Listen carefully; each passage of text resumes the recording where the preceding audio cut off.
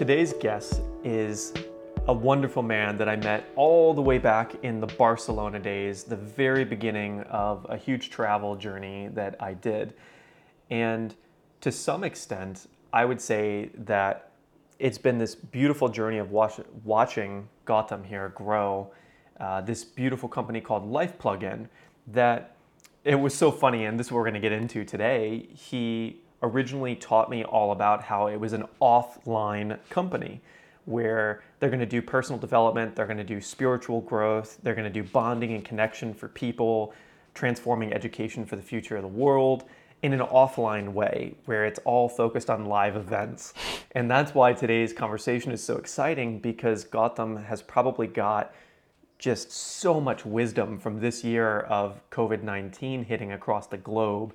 And he's had to transform the company, obviously, to something that can be done online with that offline soul and heart built into it. So we're going to talk a lot about that today, and quite a bit about his own experience of connection and why that became important to him and how he's seen it become important to other people and why he chose to go offline in the first place.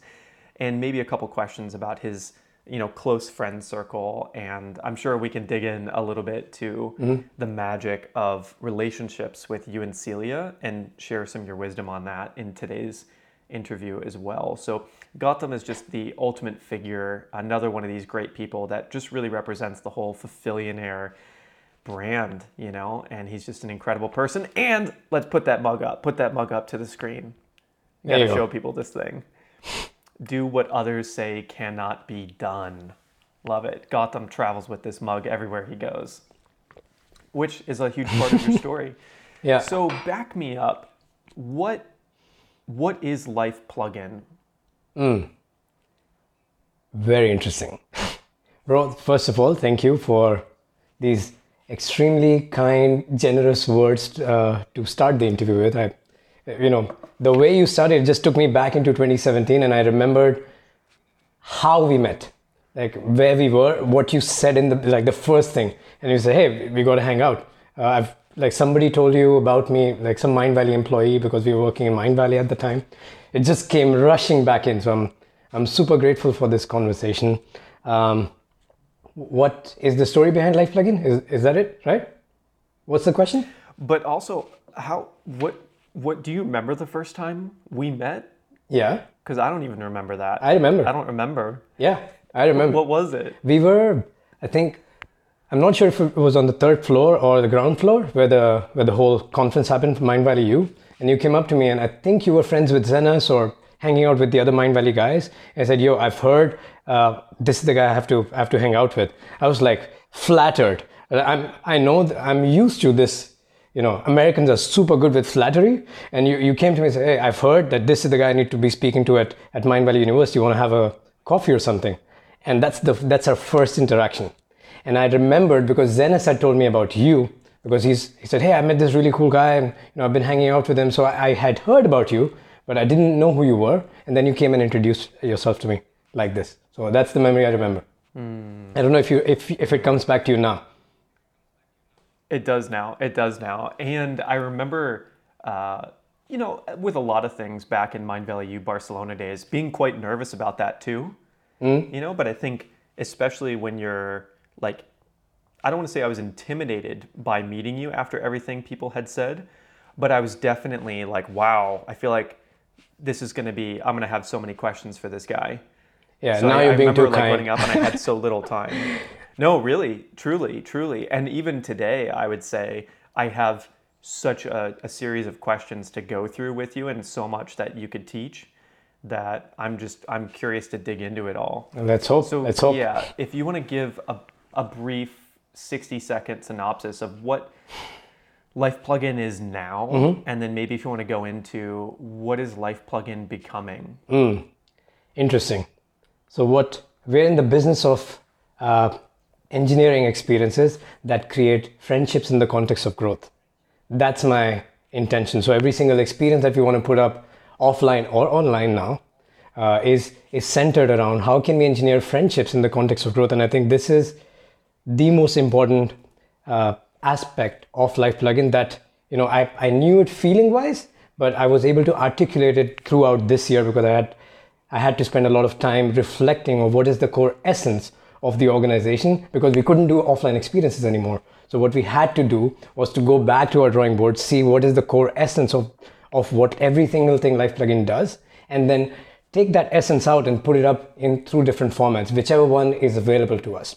Right? So the essence is that every single thing that we're creating is to create a playground for growth. And there's a specific reason that I'm not using the word personal growth. And that's this is my recent obsession where I'm very happy because Life Plugin it's very clear to me that it's an anti-personal growth company.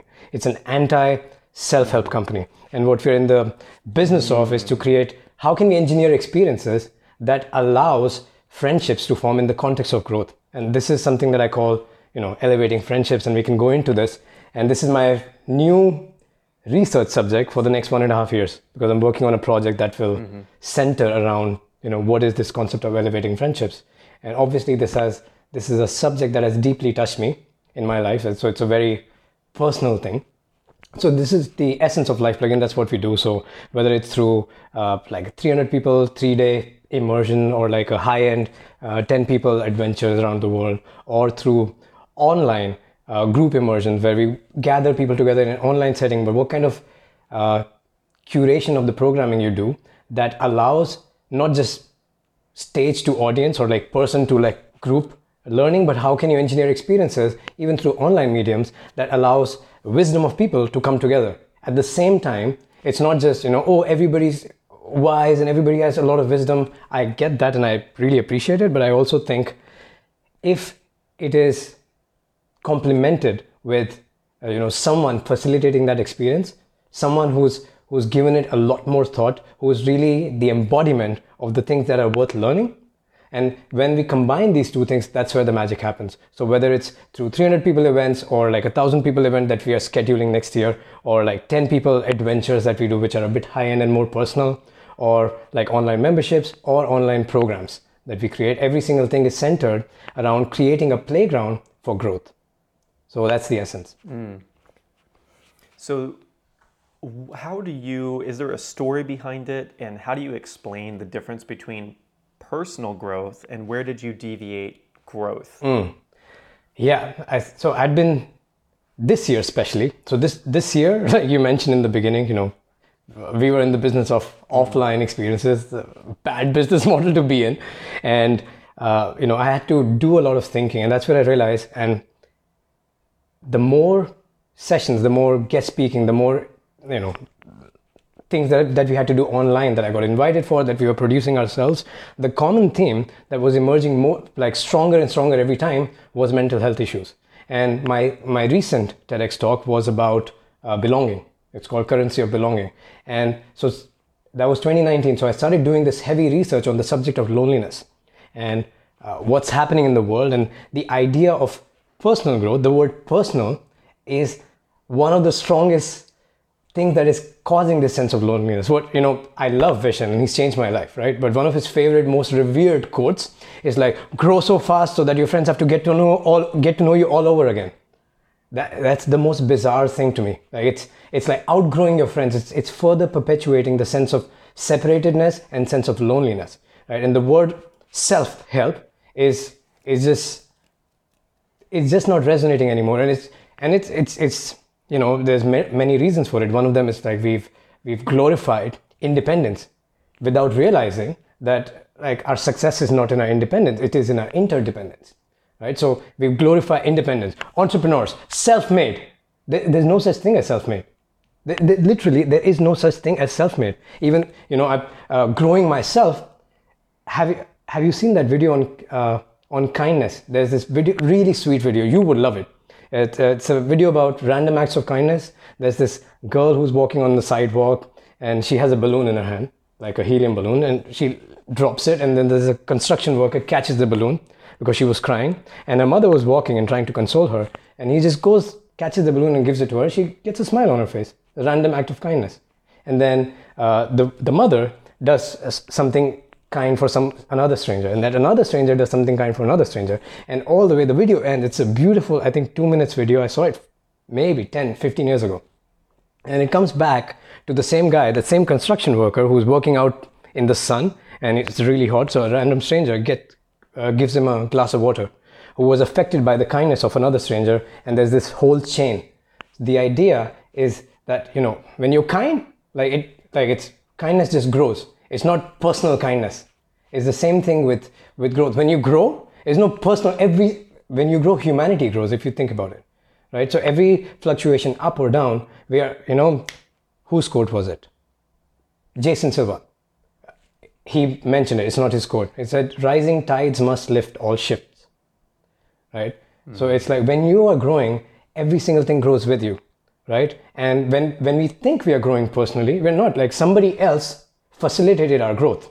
And there's so many people, so many teachers that have influenced, I'm sure, your life, my life, that they never ask anything in return, right? They did it just because, right? So, and so I can't say I am who I am. I'm a self-made person. That idea doesn't exist, right? So for me, and I think I'm privileged because I grew up in India, and I grew up in an extremely, not financially privileged, but relationally privileged environment. So I think this was deeply ingrained in my upbringing. And then I came to the Western world because I was fascinated by it, sense of individuality, independence, because in developing countries, there's a lot more closeness, but a little less freedom.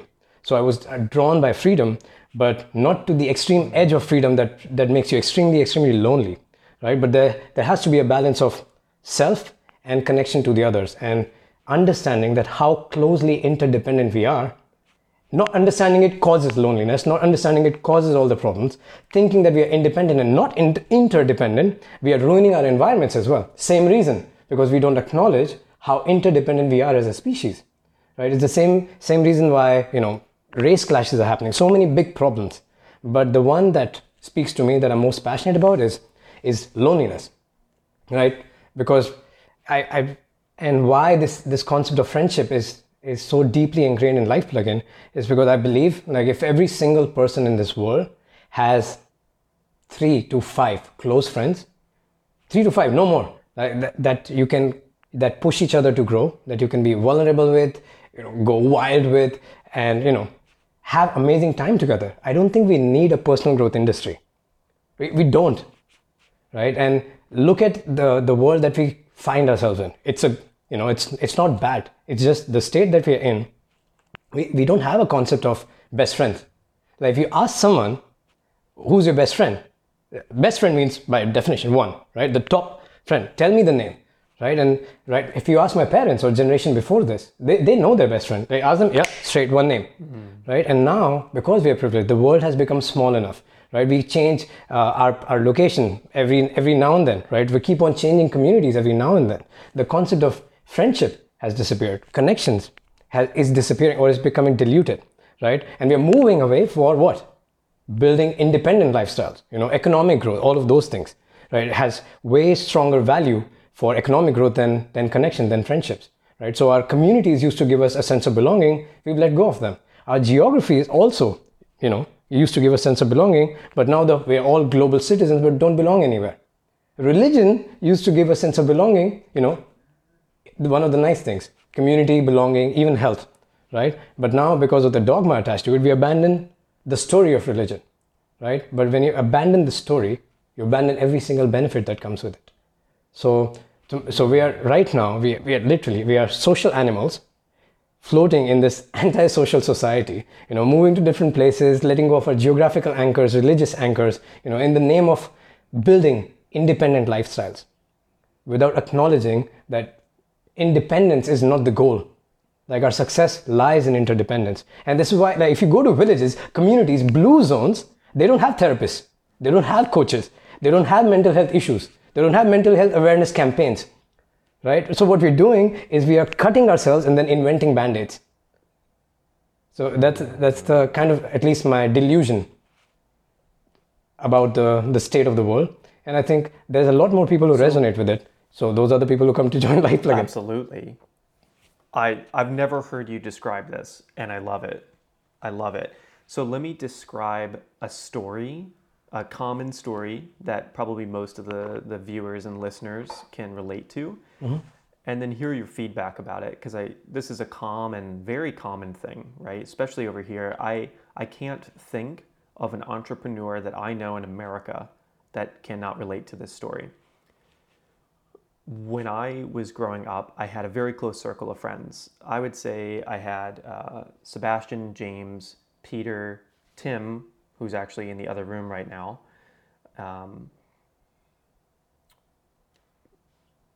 Yeah, probably just that group, right? So that's kind of like the group, right? And then one of them was like my best friend, Sebastian, growing up from a very young age.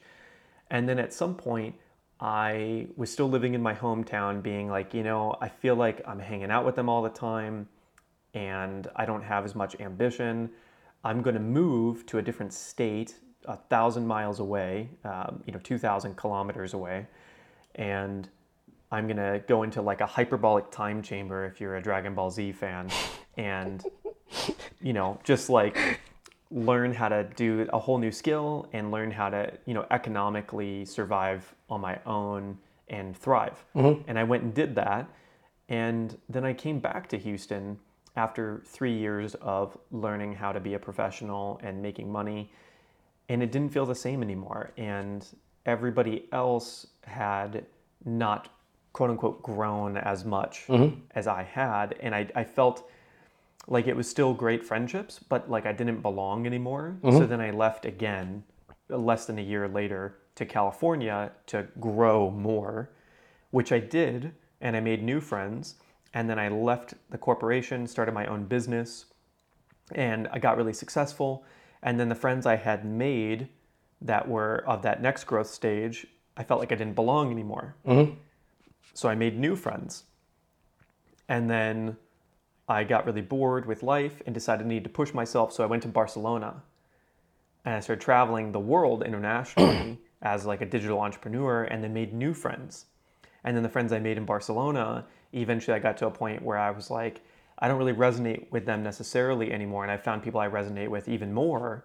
So I made new friends. And then that group of friends is sort of like all the people that have been on this show, where I'm like, these are people that inspire me all of the time, that live with similar values to me. And in that light, I'd like to say that these are now my lifelong friends that I have found that are like truly inspiring people that I think I see a reflection of myself in them.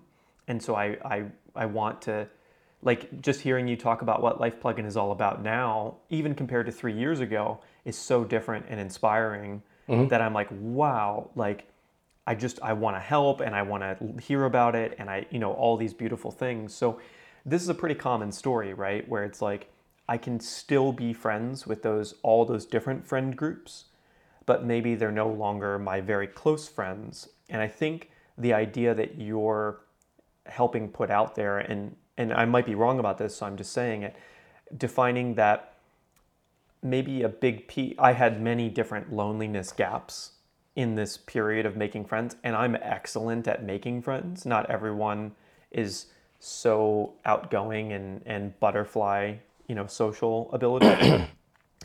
So then the question becomes, I think what you're saying is grow with your friends through all these phases and at least invite them to come along. Is that kind of what you're saying through this whole thing? Okay, there's a lot of things that popped up since you mentioned this story, right? First, I would also like to define friends, right? There's the word friends to me, it's sacred. Like I don't, like I'm careful not to, not to offend someone, but also not to use, because it takes commitment, right? Because what is friendship to me? Once you have a strong friend circle, like it's such a blissful experience, because your friend circle, each friend is like, the friendship is bigger than each friend inside it, right? Because that friendship becomes a safety net, right? So like right now, as far as bold, as crazy things that I want to do in my life, even alone, if all else fails, everything fails, I just have to make a phone call. And the safety net is right there, right? So the further we go away from the safety net, the further is the fall, the more is the fear behind going about crazy things. So that's one idea to understand. It takes intention, time, and energy to build that safety net. And the reason that I want to come back to, I hope we can come back to the idea of the concept of toxic people, because we talk a lot about in the personal growth industry about, get rid of toxic people. And we'll talk about that. I hope I can remember what I was saying. Yeah. I'll got you. Yeah. So the idea of friendships and what I am interested in is, this is common thing in part of my research, to hear that, Gautam, it's easy to say, the friends that you can grow with, but my friends are not, they're not interested in growth. Right? They are happy where they are. They're good friends, but they're not elevating friends. And that's the concept that I've been developing, and it'll get further developed for the next 1.5 years. So I have to do strong research on it, which I'm really excited about. But the concept of, why friendships is unique, but when you form friendships in the context of growth, that friendship is, if you are someone, like, we met in Mind Valley University, right? 2017. The backdrop, Mind Valley University, not all, like most sessions, a lot of sessions were not as interesting. A lot of them were, a lot of them weren't, right? But the context was set for us to have conversations. And so even when we met, we didn't say, hey, what's the crazy personal growth thing that you're passionate about? Is that we just hung out, right? But because that relationship was formed in the context of growth, that carries on. And for me, I got an early glimpse of that. When I was 19 years old, I was part of world's largest youth-run organization. And that's where things shifted for me. I joined, it's called ISEC. And I joined ISEC on August 23rd, 2008. It's my second birthday. Right? And I joined, it changed everything for me. It's a youth-run organization that focuses on youth leadership. So when you talk about leadership, a lot of growth concepts are there. So when you enter, you're like a 19-year-old kid, wants to party, like cool guys, cool girls want to hang out. That's why a lot of people join. Right? But once you are inside, because that context is set, right, all the relationships that you have are perpetually, because they're formed in the context of growth, like even if the context changes, that element of growth and elevating each other remains. I joined that organization, 2008, 12 years ago. My co-founder is an ISEC alumni. I met him there. The guy who does all our filming and all our after movies, met him 12 years ago, right? Like the guy who hosts was my best friend at the time in ISEC from 2008, 12 years ago. All of those, like my intention when I was building Life Plugin, it was a privilege. We were in Mind Valley University. I was in the senior leadership team of Mind Valley. I was doing great. I was loving it. And so it was a privilege because I didn't have to start Life Plugin for money, right? It started out as a passion project, not as a business at all. And it started with a Facebook Live what's weird? At the exact Google coordinates. I was standing here doing my first ever Facebook Live video, asking my friends on Facebook, literally in this apartment, because we were staying here 3 years ago. Whoa. And I said, I want to, like, every time I come back home, I miss having those kind of conversations. And I would come home for Diwali, and I would love to, bring 30 people together and have conversation that I'm deeply passionate about. That's all I said. I was really nervous. Right? If you go backtrack Facebook Live, like the early days in my timeline, you'll see it. Right? So my intention was that, and my friends started joining it. I was able to reconnect with them again in the context of growth. So 2008 to 2013, I got kind of disconnected, but because I grew up, or maybe I was born to do it, whatever, like had strong inclination towards finding deep and meaningful connections and just friendships, not connection, because connection doesn't have the element of fun in it, right? The word in my head. So I wanted to come back to those old friendships because I had some of the most amazing times in my life. I have so many memories of tears in my eyes of laughter with all these guys that I'm talking about, and also tears in our eyes for doing something extremely meaningful, right? Not just for ourselves, but also for each other, right? And those are the people, connections I want to hold dear to myself, right? And also my biggest mentors have been my friends. My biggest mentees have also been my friends. So the idea of, let's help you. Let's help you out. Let's give you some coaching. Let's give you some therapy is super bizarre to me. I don't think it would be a nice world to live in where therapy and coaching is not thrown around like, you ask for one and then you get 10. And that's the world we live in right now.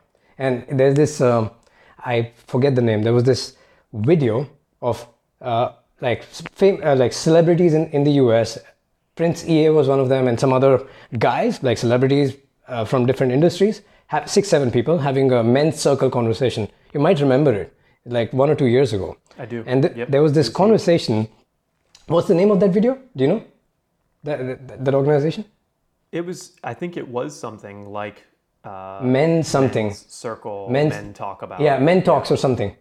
And in that video, the guy, he's talking to a psychologist, some expert, about why is it that men don't share, and we need therapy and all of that stuff. And the guy tells him, said 30 years ago, the person who would know the most about people would be the bartender, then the barber, then the priest, then the friends, then the family members, then potentially a therapist.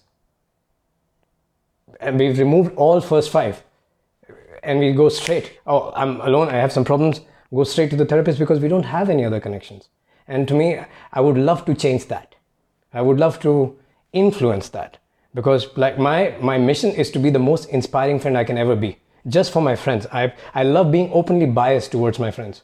Like on Life Plugin stage, one of my favorite things to do is, because when you go to an event, and especially when you're the main speaker, right, there's this stage effect, even if you're not good.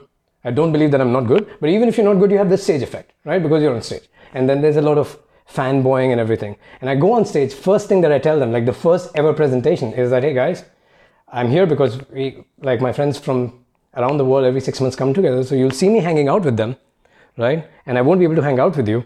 And this is what I come here to chill with them. And the intention is not for you to be friends with me, but like find your own 3 to 5 to 10 friends within this group. And when you set that context, you set the backdrop. Right? When you set that context, I said, this is what I do. And I put pictures of our closing party, 8 a.m., our eyes, super tired. And we've partied for like 10 hours and we just finished a 8-hour long gratitude circle. That's the picture I put up. And then I show other case studies of how other people are finding their friends, business partners, love partners within that ecosystem as well. So it sets the context.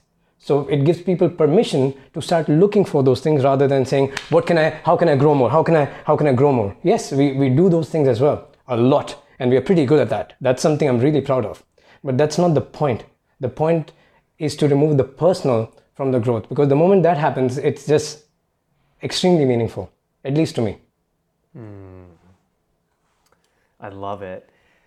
So what I'm hearing you say as a yes and is, the goal is to find something either created in your life or find something like a life plugin to build a lifelong circle of friends that you meet in this context of growth. So that is sort of... Let me correct that. So the goal, if I have to tell every single person what is the goal, is to be an elevating friend, not find.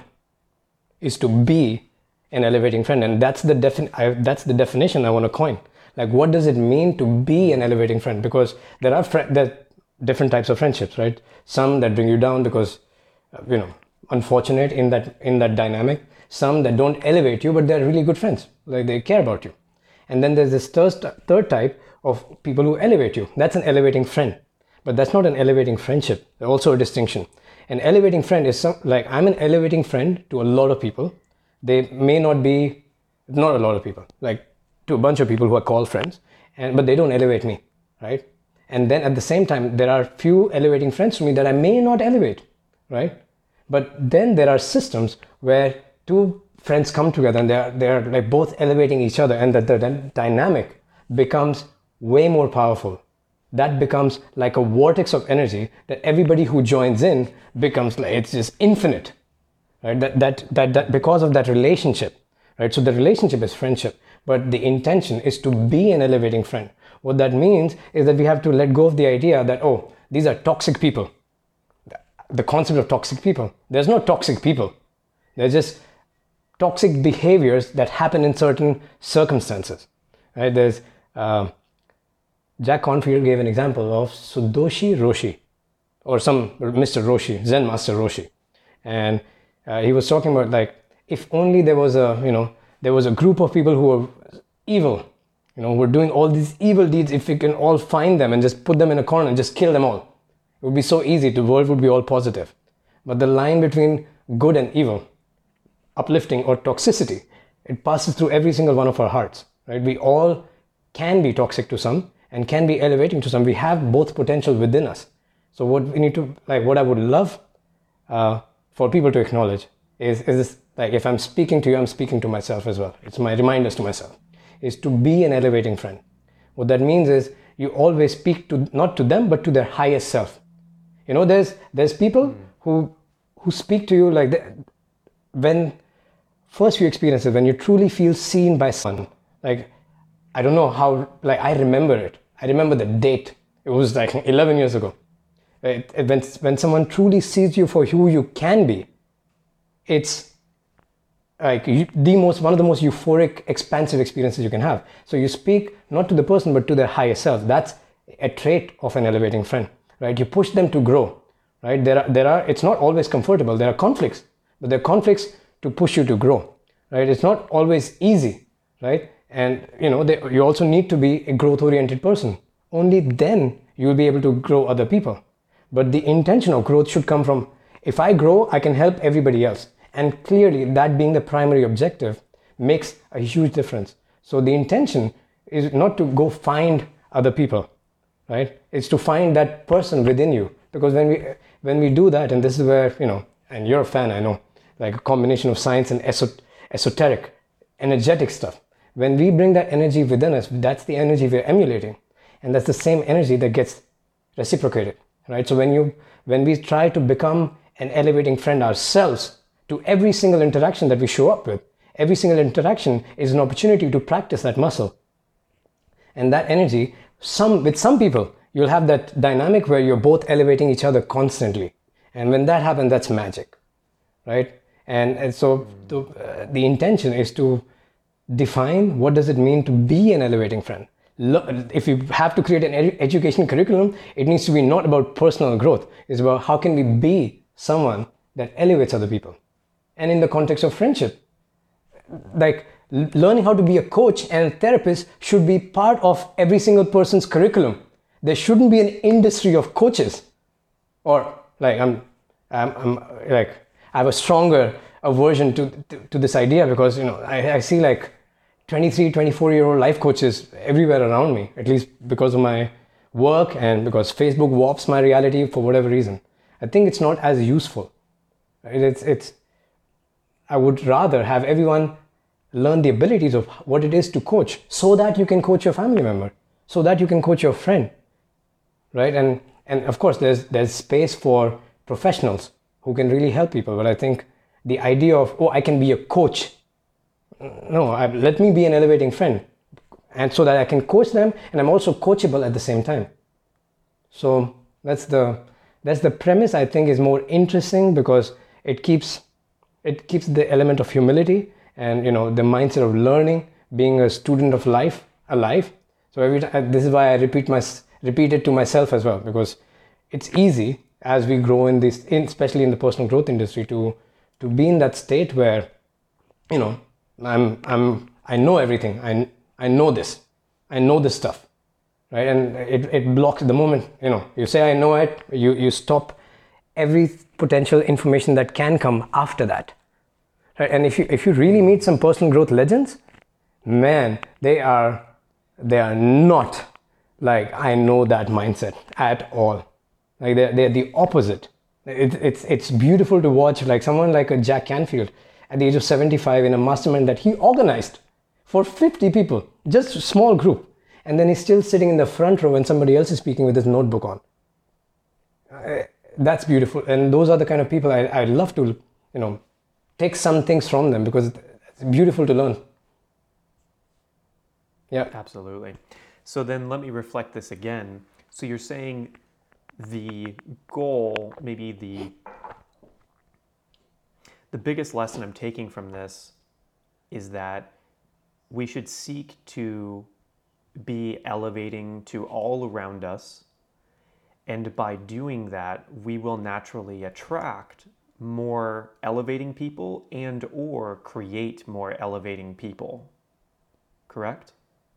I think the idea is that like the result is that there's just more happiness and fulfillment, not because we will create it. It's just a phenomena. Every single thing that we do has a ripple effect. When you are elevating someone, just like when you're kind to someone, right? We can talk about kindness the same way. If you are kind to someone, then other people will be more kind, and you can find people who are more kind to you. Yes, same phenomenon, but the intention to not have a goal. It's because like we are living in a reality where the concept of meaningful connections, knowing that someone will always have my back, is not there anymore, right? Have strong social ties, social connections are not there anymore. And the most social connections happen when in a social setting, we are adding value to each other, right? When we are healing each other. I was reading this book by Lynn McTaggart, Power of Eight. What they found, the Maharishi effect, where you've heard about it or no?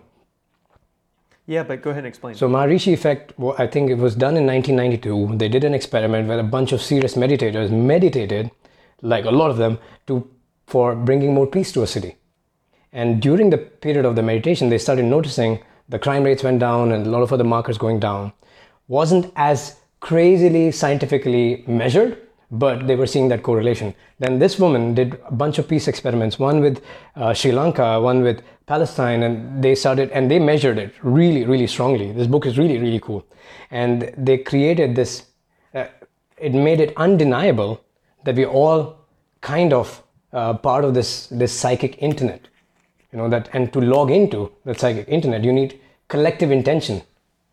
Same intention. Power of intention is super, super powerful. And then it led her into creating smaller groups and Power of Eight. So she was doing group therapies for groups of 8 people, where you gather people in a group of 8, and one of them goes into the hot seat and says what their problem is or what they want to heal.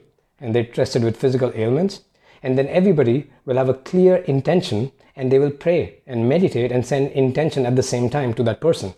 What's bizarre is they collected stories which are wilder than Harry Potter stories, where people getting healings and transforming just through the group prayer sessions. And what she was discovering was that this is the same phenomenon that has been there as long as you go in our history, from Christianity, and they talk about how Jesus acknowledged this really, really well, and they had a strong emphasis on prayer circles, prayer groups. Same with Judaism, to ancient shamanic practices. It's always group healing.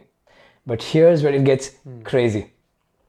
When you start, when you're giving healing, right? When you're having intention for the group or for like a global peace experiment, what started happening is that if you're praying for peace for somebody else, your life becomes more peaceful. They started realizing, oh shit, this is crazy. If you're giving healing to somebody else, you are getting healed. And they started acknowledging these things, and what they understood is that, hey, let's turn it on its head.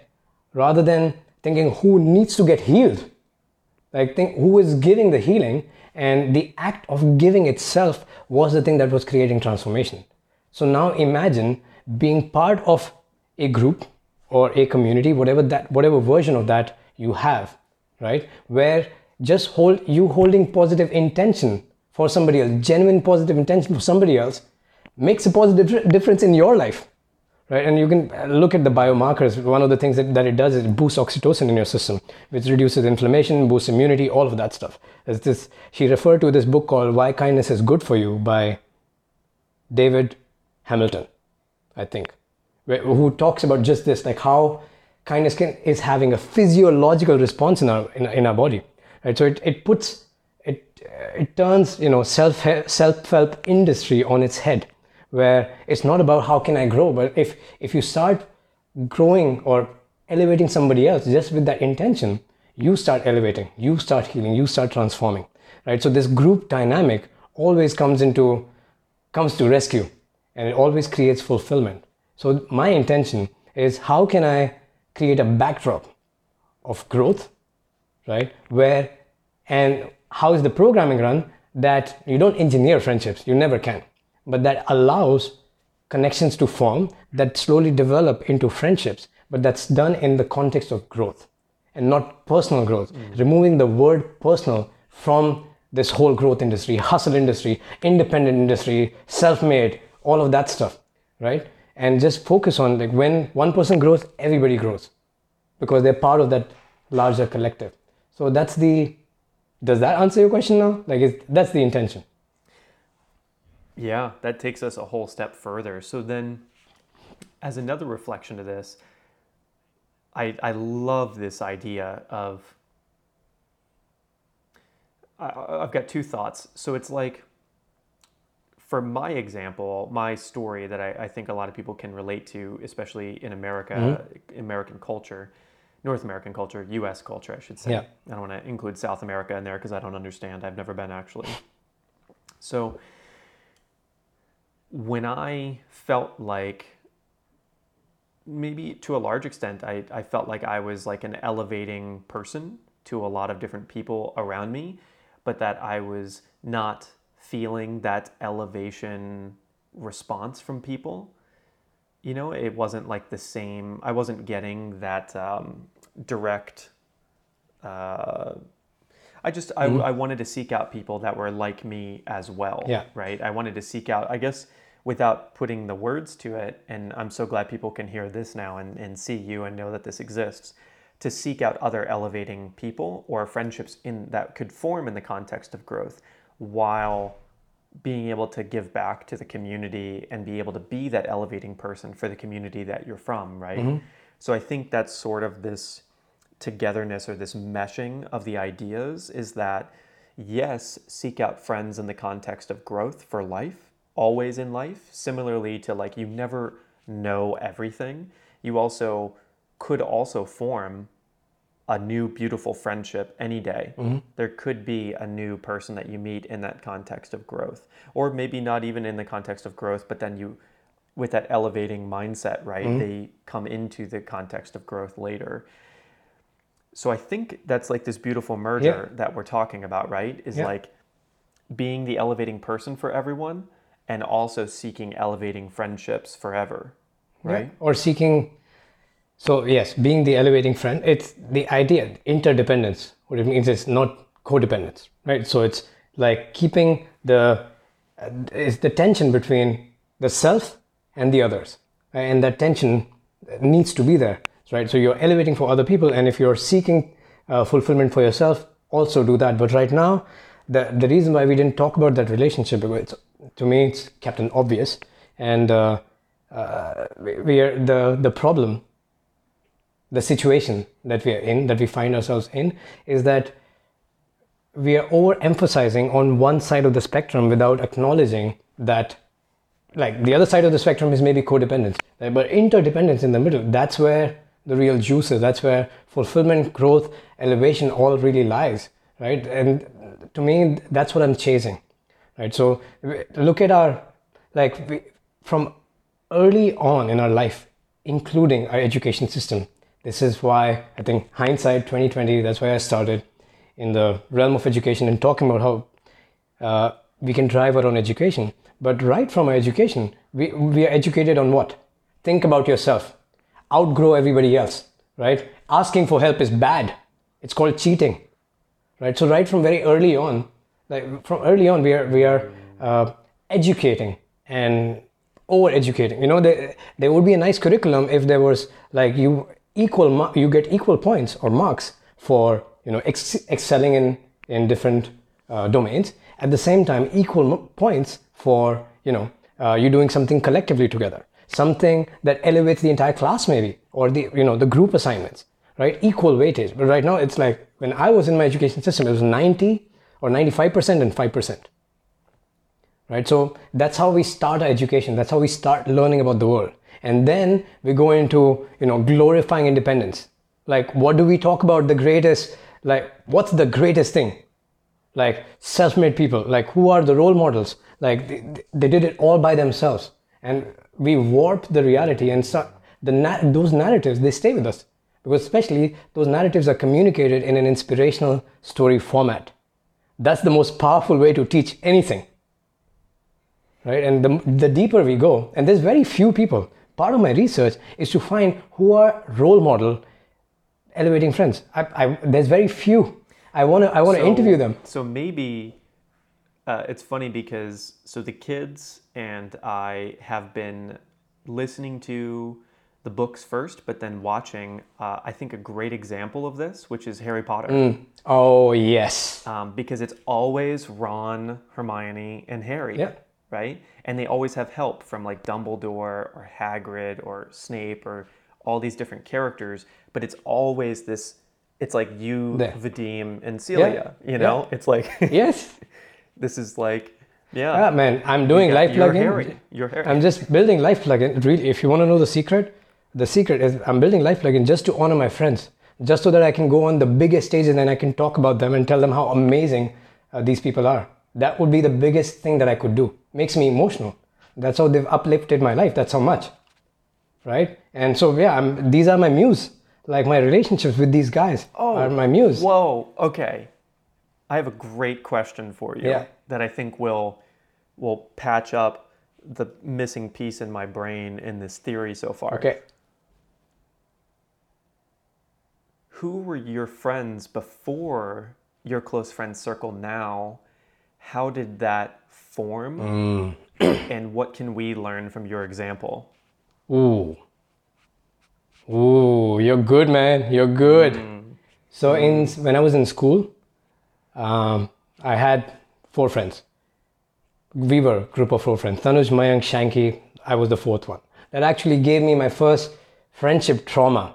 Like when I was thrown away from that group and then came back, and that developed my psyche in a certain way that I thank them for now. Right? That was my core group. And for how long?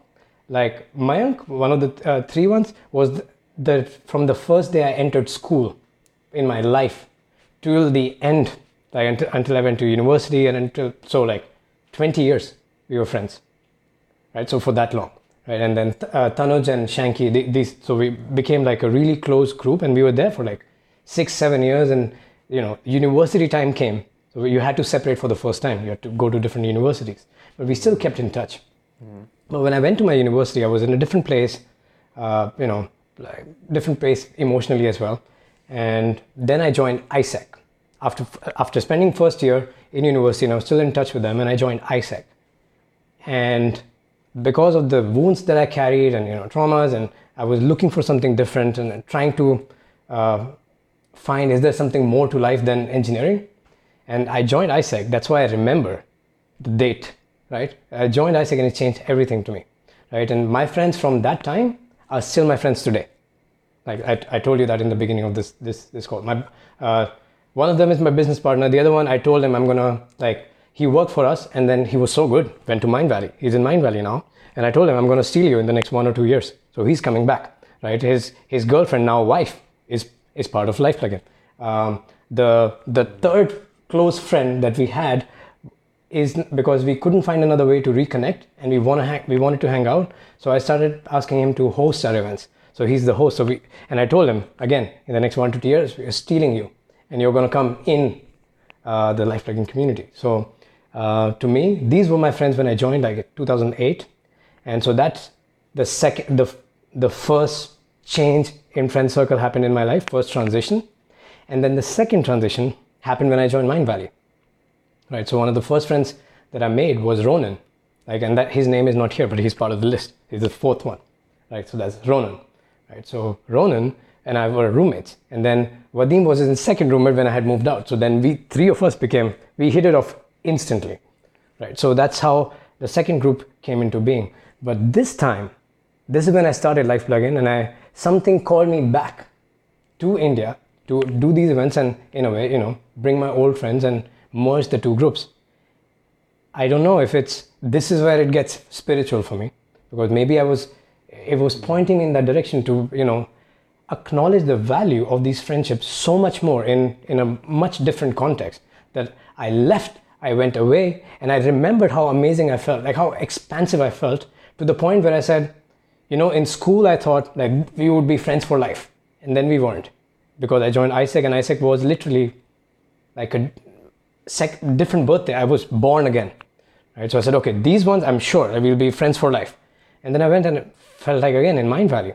And so it's a beautiful thing that we can feel this euphoria, a sense of so much expansion. But then this time something called me back to that old group, old environment. And we went back, And then now both of these groups are merged together, right? And so to me, all of them are like, there's about 10, 15 names that I can name, which are my friends list. But elevating friendships, close friends, it takes a bigger commitment. I moved to Barcelona because we made a commitment. Hey, Vadim and I, we want to engineer our lives in a way that we'll move together in different cities so we are always close. Otherwise, it disappears. It takes consciousness, right? All the other friends couldn't do it, right? And so the close people, Celia, I married. It was easy. Ronan was left in Kuala Lumpur, but he started feeling it, and he's the one who's the most single individual. Like, he's a teacher, like a Buddha. Doesn't need much connections. He's outside the usual spectrum. But he started feeling it, and now he moved to Europe. He's moving to Europe in December, right? So we are conscious about the fact that the proximity plays a role. If we want to maintain this relationship, proximity is important. And with India, if we want to maintain that relationship, Life Plugin Summit was important so that we can meet every 6 months. And once every 6 months was not good enough anymore, so we created another event where we can hang out with just the closest people, 10 people event, right? So, and of those 10 participants and then 4 friends, we run the whole event, right? And we go through the entire process together. Not relevant, but we decided, hey, we need more opportunities so that we can reconnect again in different contexts that we are setting. And because I just happen to be passionate about personal growth, it influenced my life quite a bit. So that's the context that we set every single time, right? So it becomes, so friendship, it does require consciousness as well, right? So even no matter how far we want to move, we can, right? That's the sense of individuality which we need to maintain, and we honor that about each other. That's one of the principles of being in a relationship which is elevating, right? Relationship being elevating, right? There's a sense of individuality, sense of growth alone, but you know that the other person, like, you're not going to go too far. Like, if I'm growing too far and if say Vadim is here, I'm going to lift him up because not fun anymore. If he's going too far and I'm behind, he's going to lift me up. It's not fun anymore, right? So it takes that consciousness. And I think it took me a few experiences of moving from one location to another, having really, like, every time I left, I cried. And the only times I left, like the only times I've cried, the few times were in these moments of separation. That's all. Like, and I've cried like I've never cried before.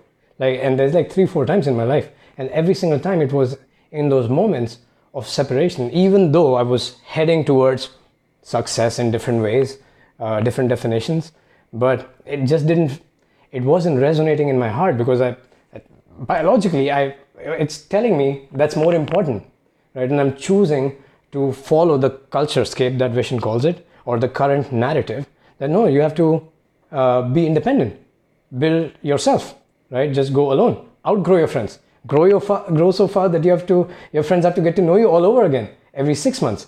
And then later Vishen changed it to every 1 month because you have to take a quest a month, right? And that's his core. But to me, the difference also became clear that that's his core. But it's a very lonely journey. To me, my heart lies in, because I was deeply influenced and touched by deep friendships, really, they've saved my life. So for me, it's just every single thing I'm doing is to be able to honor them on a bigger stage. I want to tell the whole world about how amazing people like that, having people like that in your life can be. Right? And at the same time, trying to understand and remember, which is my limiting beliefs that stop me, to remember that I also play the same part for them.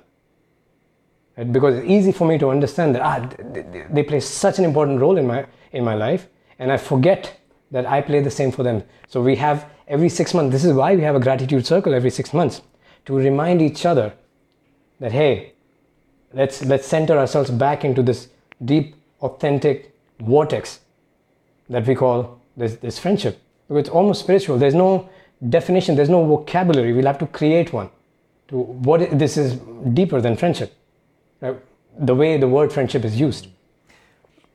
And so what I find is that, and what I'm seeing here, which is really unique about your friend circle, that is different than mine, is like, and I think people will be able to relate. I have a very deep friendship with like this character, let's say Kyle, right? Very, very deep friendship. And then I have a very, very deep friendship with, say, like Jason Goldberg, where it's very deep. But between them is not as deep, right? We can create opportunities for their friendship to deepen because I know they'll love each other when they get to know each other like that, right? And then I have a very deep friendship with, say, Lori, who doesn't necessarily have a deep friendship with Kyle and doesn't necessarily have a deep friendship with Jason. Yeah. But you have crafted, and it sounds like very intentionally, a deepening amidst your friendships so that it's a circle rather than like this one-off thing between you and then occasionally you bring them together type of thing, right? That's a very interesting point, and I will give it a deeper thought because this is true, right? Because I think one of the reasons is I think I just got lucky, but it was important to me, and I also acknowledge there's a lot of friendships because I'm also very careful of not mixing the two groups. Like it takes a huge resistance for me to like like mixing two groups because I know it's not fun. Like it's like a bit like clunky and stuff. So not huge resistance. Like I'm mindful that. So I acknowledge the idea of like not everybody can connect with everybody else. But I wonder like what are the, and it's not to. I would start to question. One of the things would be what is the intention behind, like how did that friendship start, like that context. And so I would start with that, like why is it one to many? And it can be there's a lot which are one to one for me as well, right? But there's always a home group for me, or at least for me there's always a home group, something that I can call my home, that gives me the feeling of home, right? And to me, in my experience, that's been helpful. It's been grounding. It's taken care of me when I was low, and it's given me people to celebrate my biggest successes with authentically, and I knew that they are happy for it as if it's their own success, and I was certain about it, right? So that gives me this sense of home. And there's only 3 to 5 people in our life that we can be like that, right? So I acknowledge that there is these individual friendships that are formed, but we do meet every now and then in a Mindvalley event. All the names that you mentioned, I'm not sure Lori, but Jason and Kyle and yourself, you have been at that Mindvalley event. But then we'll have to go into, and it's not pointed towards you, but how do you define that it's a deep friendship? Like when you say very deep friendship, but at the same time, throughout the event, how many times do you meet? How many times do you gather together without any purpose, right? Like purposeless, just coming together just because, even when you sit together without saying any words, it's beautiful, and it's weird if you try to do it with people who are not very deep friends, right? So I wonder, and I will have to, you gave me a very cool insight to think about, yes, these are individual deep friends, and what does it take for them to bond? Or like, how does this dynamic work? I don't know.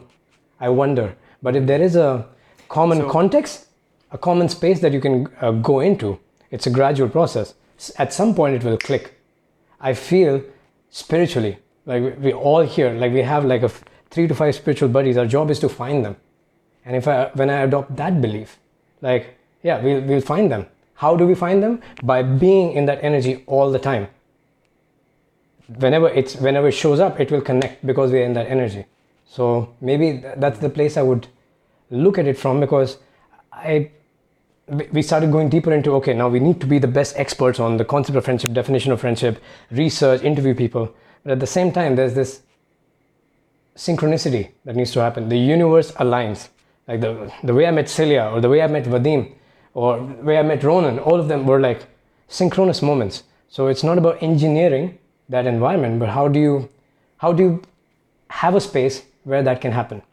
Because right now, most of the events that you go to, people carry business cards. People talk about, what do you do first, right? Mindvalley is a great example where they don't do it, right? And Mindvalley and both Life Plugin, the event inspiration comes from Isaac. That's why it is so powerful. Vishen was also part of Isaac, founder of Mindvalley, for people who don't know, right? So a lot of the cultural things that you see at an A-Fest or a Mindvalley U, where do you, like sugar cubes, dancing, hugs, they're originating from Isaac from 30, 40 years ago. I experienced that when I was 19. So imagine 18, 19 years old, connecting with people and having a different narrative to talk about. Talk about youth leadership, talk about global issues, talk about a collective problem to work towards. And that sets the context. It's a collective context. And in that you can find and form deep friendships. So I think that format is interesting to me. And the more times we engage in those formats, I think one of the reasons why it's so much fun, especially Mindvalley events, is so much fun, is because it sets a context and they let you be free. Like the degree to it, it lets you free for different events can be debated, right? But it lets you be free and you connect and you have the best time. There are events where the agenda was, I love Mindvalley, so it was not what I would expect from Mindvalley. And it was the highest rated A-Fest ever. How does that happen? Like for me, in my 5 A-Fest experiences, that was the lowest content-wise, but the highest rated experience, because it's the same people coming together, engaging in that context once every 6 months. And that you ask them, how was your experience? 10 on 10. Right? So. Yep. And if you ask any of us why, you say because of the people, not because of the content. Yeah. So then, because we're running short on time, I've got 2 questions that I think are critical here. And because of who you are and your relationship with Celia, I have to get at least some of your thoughts on this answer. How does this all work in the context of your significant other or relationships? Because should they be in that tight friend circle? And how does that play? Like, how do all of these concepts play into your significant other relationships? Yeah. The answer is that I don't know. And I find that not knowing beautiful, because it's true. And we talked about it again, consciousness and like maturity. And I learned that both from Vadim and Celia. Like one of the reasons why the relationships are so deep is because we've been able to talk about the truths that would make me really uncomfortable to talk about. Like in relationship with Celia, like she would talk about things that I would be like, just let them in the feeling domain. I don't want to put words to it and talk about it. It feels weird. Like a lot of those conversations. Same with Vadim. And we talked about it. Hey, this is weird. This is like almost like we are in a relationship. And what does that mean? And then we laugh about, hey, bromance, you gay, in front of Celia. And we acknowledge that hey, this is something unique, but at the same time we acknowledge, because we were able to share our truth with each other, and we've had moments where the 3 of us and Ronan, 4 of us, have come together and talked about it. Like, this is what this relationship means, and this is the essence of it. So it wouldn't bother me if something like this happens. And they would give extreme examples, and their ability of speaking the truth without any hesitation is something that has been inspirational for me, right? And that's the thing that I try to embody from them, both from Celia and Vadim. What's an example? Like one of the examples, like with Vadim's persona. One of the examples was like, it was like a playboy, or not playboy, like single, good with girls. I said, bro, even if Celia comes to me, and he was talking about it without any context of jealousy or anything. He said we were just intoxicated, and we were talking about how deep our friendship is and how much we will honor it. And I said, bro, even if she comes to me, I'll say no. And even if you break up with her, like I'll stay with your side. Like he told me that, right? So both of these things were like, okay, it's clearly establishing like what does this relationship mean, and to what extent. Hey, you never have to worry of her safety with me, right? You never, even if she's going haywire, like you'd never have to worry, right? And so that gives me certainty and trust with the relationship. Like, who talks about these things? What is the context required to have this conversation? Hey, remember at that time she was my girlfriend. Even if she comes to me, or like something happens, she's drunk or something, you can trust me completely. Not only I will act, because there has to be something wrong for her to do that. Not only I will not act, but I will make sure that I protect her. You can trust me. Like, we've had those conversations because we spent enough time together, and the only direction you can go towards is deeper and deeper every single time you have a conversation, right? So again, the kind of experiences that you choose, that we chose, or that chose us, were supportive of us to have these kind of conversations. And psychedelics is one of them, right? We had these conversations where we're talking about unity and completely going outside our ego, and having, we would take psychedelic substances and have conversations around this. Like, hey, what's important in life? What does this friendship mean? It's not friendship. It's almost something like spiritual. We don't have a word for it. So I think, and again, like we've done different like travel experiences together, deeply vulnerable experiences we ended up having together. They're not triggered by psychedelics, but otherwise, right? So all those experiences combined, they allowed us to have these conversations that I never thought I would have. So the ability of speaking our truth, even when it's uncomfortable, right? That thing has created this sense of safety and certainty within this circle, that there is no doubt and there's no fear, even to the point that even if any relationship breaks with Celia or with Vadim, we know that like the friendship will still last. I'm afraid of that even when I say it. Like I feel it in my heart the moment I said it, but it's there. We talked about it, right? So I guess, yeah, there's no advice, but I think we only have to be lucky like once to find these kind of people. So I guess. Truth. So then the other question is, and thank you for that answer, in hindsight, when you left to go to ISIC, you didn't leave happy. I'm sure you left sad that you were leaving your friend circle that you had grown quite close to, that initial very tight-knit group of 4 you said. And then when you went to ISIC, you found that, wow, this is going to be a highly elevating experience where you probably met a lot of really great people.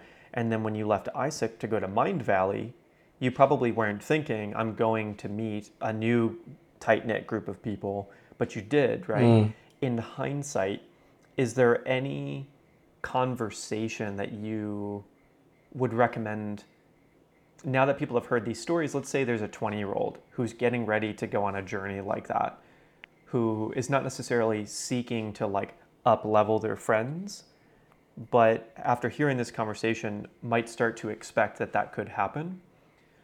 Is there a conversation you would recommend people have where they're going to likely, because like, yes, you still have those 4 friends from your school days, right? But no, you don't live in proximity and you don't spend the amount of time you used to with them, right? Is there some conversation we should have, or do we just let that flow naturally and just let the skin shedding of a snake sort of thing with friendships just happen? Or do we have some sort of conversation? So for instance, let's say at some point you join some like elite like genius network or something like that, and you're going to move away for a year to do like this Super Saiyan adventure in business or elevating life plugin or something, and you find that Vadim, Celia, and Ronan can't go with you or don't want to do something like that, and you're like, okay, this might be an experience where there's like a whole new elevating friend circle that I get really close to in it, right? Well, A, are you open to that, to having another series of elevating friendships develop? And then B, would there be a conversation you would have with them beforehand? Interesting. Okay, let's answer this question first. The answer, if I would be open to it, yes, but not seeking it, but like, because my goal is to be that friend, right? So because the reason why I like the term elevating friend, because it has the growth element and has the friendship element, which is to not expect anything in return. Right? I'm not going to a networking event to find friendship. Maybe I'll find one, but I have an aversion when someone says networking events, don't want to go. Like masterminds, don't want to go. Right? There's some beauty in it, but I have a internal resistance to it. Right? So my intention is to be that elevating friend, and this happened to me last year, 2019. I connected with 2 incredible people. So in my experience, what happened, like Panache is one of them. Panache Desai is one of them. He's the reason why I ended up meeting Jack Canfield and going to Costa Rica with them, right? I was completely out of place, right? Like they were really, really far ahead in their journeys, at least professionally, like professional success. So I was there, and Panache took me there and we had a great time. There was no intention for him to take me there, but like just because we formed such a deep bond, he took me there. Like we went together. Not he took me there. We went together. He offered and I said, yes, let's do it together. Right? And the same thing happened with Shamal, who was also someone I met in February. Right? And then what I did is that I invited them to our group because this is something I'm always talking about. So I say, hey, yeah, these are my friends. Like there's a group of 10 people that you can hang out with, connect with, blah, blah. And then this is my home. Celia, Vadim, Ronan, they're my home. Meet them, right? And I connect them. It doesn't mean that I have to, maybe this is where it's interesting, that one-to-one friendship, I maintain that one-to-one friendship with Panache, not as much with Celia and Vadim, but I maintain it, right? So I have that with Panache. It's beautiful. But my home still feels here, right? And you only have to, I wonder, like, for someone who's a 20-year-old, they don't have to decide what's home for them, right? Like at the age of 20. I think it's also something that hopefully people do only once in life, right? Or do it once and do it right. Just have one person to marry and have like one best friend for life. That would be a great scenario. But how do you find that, right? So to me, the intention is not to find that, but to be that. I wish I have a best friend like that, but I wish I can be a friend like that to other people. But that means that I have every single person I meet with, I just want to practice those traits, right? So if there's a 20-year-old who's changing their circles, say, okay, speak your truth, have this authentic conversation. There's the great connection, right? But I'm moving to a different place. If you feel hurt, you express that vulnerability, that connection, because often men don't do it. I don't know I think women do it more. Men have initial more resistance to do it, especially when you're young, right? So speak your truth, even when it's uncomfortable, and go to different places, but have the intention. What we're trying to be is someone that without expecting anything from you in exchange, I will still be kind to you. I will speak to your highest self. I will see you and not find things to be jealous of. Sometimes I will, because I'm human. But what I will focus on is to make sure that it's not something to be jealous of, but to admire and give you that admiration, right? To give you that love. And at the same time, treat myself the same way as well. Face the truth, even when it's uncomfortable. Admire myself, even with my flaws, right? Not have this sense of comparison in my own head, right? So in essence, it is a lot of philosophies that you learn in personal growth, but the goal is not personal growth.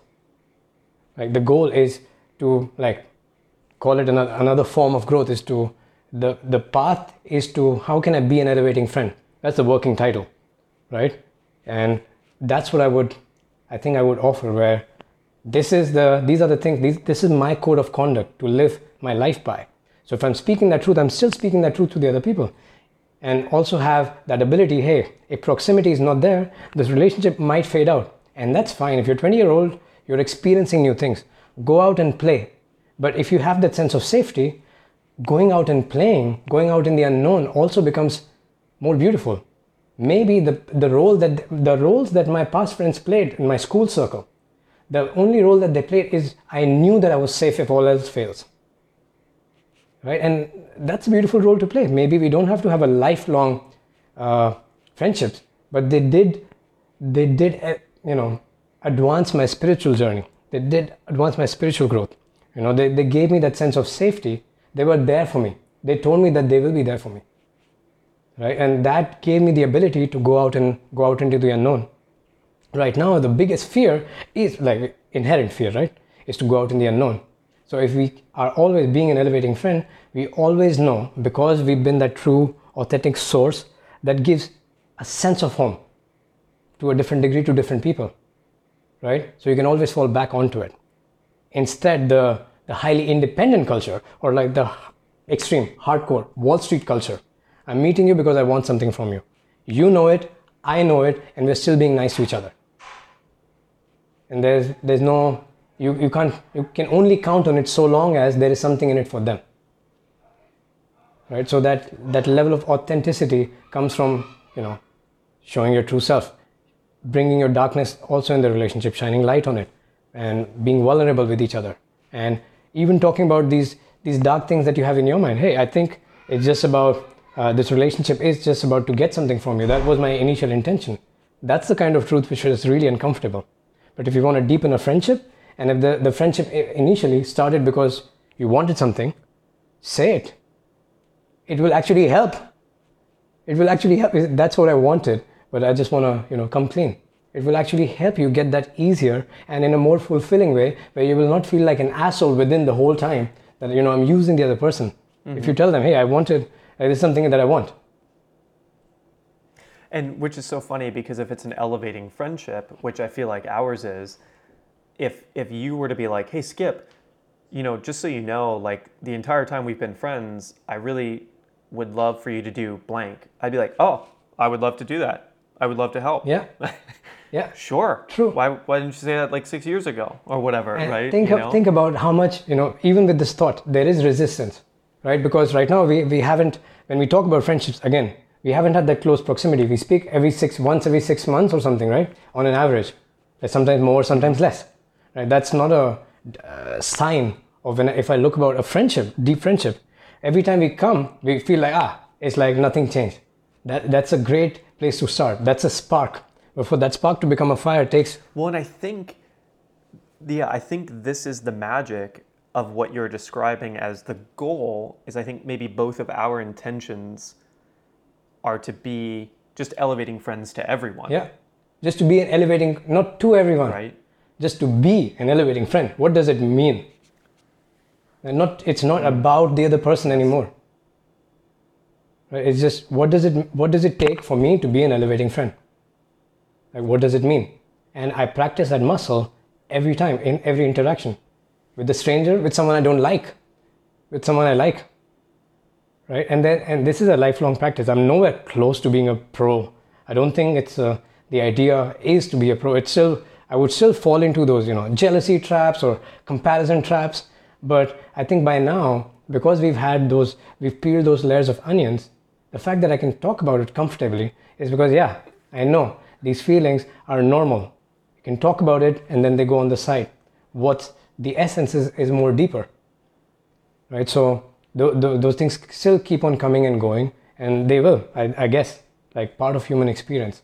But it's easier for me to not suppress them and keep them inside and keep on acting in resistance to them. But it's like, okay, this is what it is this time. Maybe I need to spend some time alone and not be in that space to influence them. Or if I can't handle it, there have been times where I have gone up to them and we've talked about it. I felt this. Yeah, we've had conversations about, I feel that I'm going to stop your growth. And the other person, funnily enough, and this is where gets emotional, said the same. It's crazy. But I thought I'm going to in future stop your growth, and okay, why is it even relevant? And that's where actually the conversation started. Hey, how about let's just do this? Let's see how far this goes. We also don't know. At some point, maybe it's hard to envision or have this conversation, but maybe there'll be different relationships in the future. But at least, if that does happen, it would be if someone betrays somebody else, we talked about that as well. If someone betrays somebody else, that would be the biggest spiritual journey that we can experience. So bring it on, right? I'm afraid of it, but I know that it will be there to teach me something so meaningful in life if that does happen, right? But the fact that we can have that conversation already gives me comfort that it won't happen from an ill intention, right? If it drifts away, we'll still talk about it. Life goes different ways. If that does happen, if we can't control it, nothing is in control, right? Except our intentions. So far, so good. So let me ask you, Gautam, when people listen to this, watch this, and just fall in love with everything that you're saying, where can they go to learn more? Where can they go to see more about Life Plug-in and learn more about these ideas and concepts? How can they follow you? Okay, so Instagram, best platform for my name, Gautam Khetrapal. I think it'll be in the show notes or something. It's just my name. If you find that, or Life Plug-in, you'll find that on Instagram or the website lifeplugin.com with a single G, Life Plug-in, like an internet plugin. So these would be the best places. Beautiful. Well, thank you so much for coming on the show, man. This has just been amazing and enlightening, and I love all the personal stories that you put in there, and I love how we were able to kind of go through that experience and show people what that might look like too in all these stories that you shared. And, you know, it's so funny because I thought we were going to go a slightly different direction. Me too. I guess we'll go in episode 2 at some point. Like what? But I just got so fascinated with this idea, and this is a new thing that you're working on right now, right? This new idea. The idea. So I had this. Once we were able to articulate how it is, like we're not competing with any other personal growth company anymore. Like what is the intention? I was able to articulate it recently, and once we understood that nobody else is or not anyone that we know is thinking about this. So then my journey became, okay, now I need to start researching on it hardcore. So all the books, I need to start interviewing all the people. Like, but it's hard to find. Like if you're Nike, you ask who's Nike's hero. Like this is a conversation with Jeffrey Pearlman, Michael Jordan. Right? So the perfect emulation of all the values, Nike's value of victory is Michael Jordan. Right? Steve Jobs had Picasso, like Apple, Picasso. Like that's their hero. Who's Life Leggins hero? And there's two people actually really qualified, 3-4 actually. First one, there's this guy called Clarence Wyant. He has a documentary on Netflix, check it out, called The Black Godfather. Okay. Man. The Black Godfather. Oh, so good. And then there's another one, which I like it more because it also has sex, drugs, and rock and roll. It's this guy, his name is Shep Gordon. Shep Gordon. Oh, legend. He's a legend. So good. Supermensch. So good. And then there is Joe Rogan. Joe Rogan and Simon Sinek. Simon Sinek, I'm not too sure about what's his friend's dynamic, but as much as I've heard his personal stories, and he's the only guy who I've heard articulate this really well. He said that if you go to a bookstore, there's like rows and rows and rows of self-help, but there's no book to tell you how to help others, right? So it's very prominent, and his taglines are, better together, take care of each other, and I think I want to find these heroes. Joe Rogan does that as well. He has a group of friends that he will uplift them or will, be openly biased towards.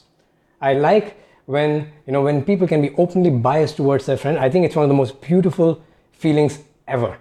Like to be openly biased toward, I will side with that, even if it's wrong, even if it's unpopular. And Joe Rogan does that as well. So I want to start learning from them, interview them about the philosophy. Like what do they think about it? Right? So I was going deeper into it, and somewhere down the line, there needs to be a book that covers the subject of whatever we are calling right now elevating friendships, and to cover that subject in a meaning and that adds value to people, right? And at the same time, so that's my private project. And then how do you engineer more of these friendships, not just offline, but in online experiences? How do you create environments where that can happen more easily? Is my work research and work projects together with our team. So that's what I meant with my projects. Well, I'm excited, man. Consider me getting a few pre-orders there. I love it. Thank you. Yeah, I will for sure ask you. Like, if you or anyone who's listening, if you know a role model, someone who's like a global role model, who honors his friendships like sacred, it's like send them my way. If there are books on the subject, I would love to read them. Right, and I'm an excellent student. This I know. Right, so if you give me, I want to learn them, I want to study them, and this is why I started doing research on the magic of bringing people together. What's the basic magic? If you just bring people together, give them a shared intention, how magical it could be. And that's the research of Lynn McTaggart, and she wrote like 3 books. I've just read one of them so far. Lynn McTaggart, got it. And then you've done what? 2 TED Talks, right? TEDx Talks. TEDx Talks, yeah. Yep. And what was the first one about? The first one, you know it, is like the thing that actually put me on the map. It was on like how can one sit in the driving seat of their learning and education, and that's the thing that exploded, went viral, and in 2 months my life went from like at a certain level, my work at a certain level, to like a level that you can't even see from this in just 2 months, and it just happened. Some blessing. So it's called The Wheel of Modern Education. It has a funny story which we will talk about next time. That was the first TEDx talk. And the second one was the currency of belonging. It's called currency of belonging. And the third one is going to be, That's what we talked about. I will take the extracts from like a lot of these things that you asked me, like you made me think about them. So, and it's part of my research. So I'm really excited because now I get to sit with those questions and then think deeper about them. And the TED Talk, TEDx or TED will come out of this conversation, or like definitely some ideas would have been sparked from this conversation. beautiful. And I hope the next one. I have many more interesting questions I'm excited about. Okay, yeah, man. I would be happy to. Like, it was a fun conversation. It was good because, like, also got to catch up because of trying to do this podcast and delayed by 2 weeks. Thank you for delaying it because I got COVID.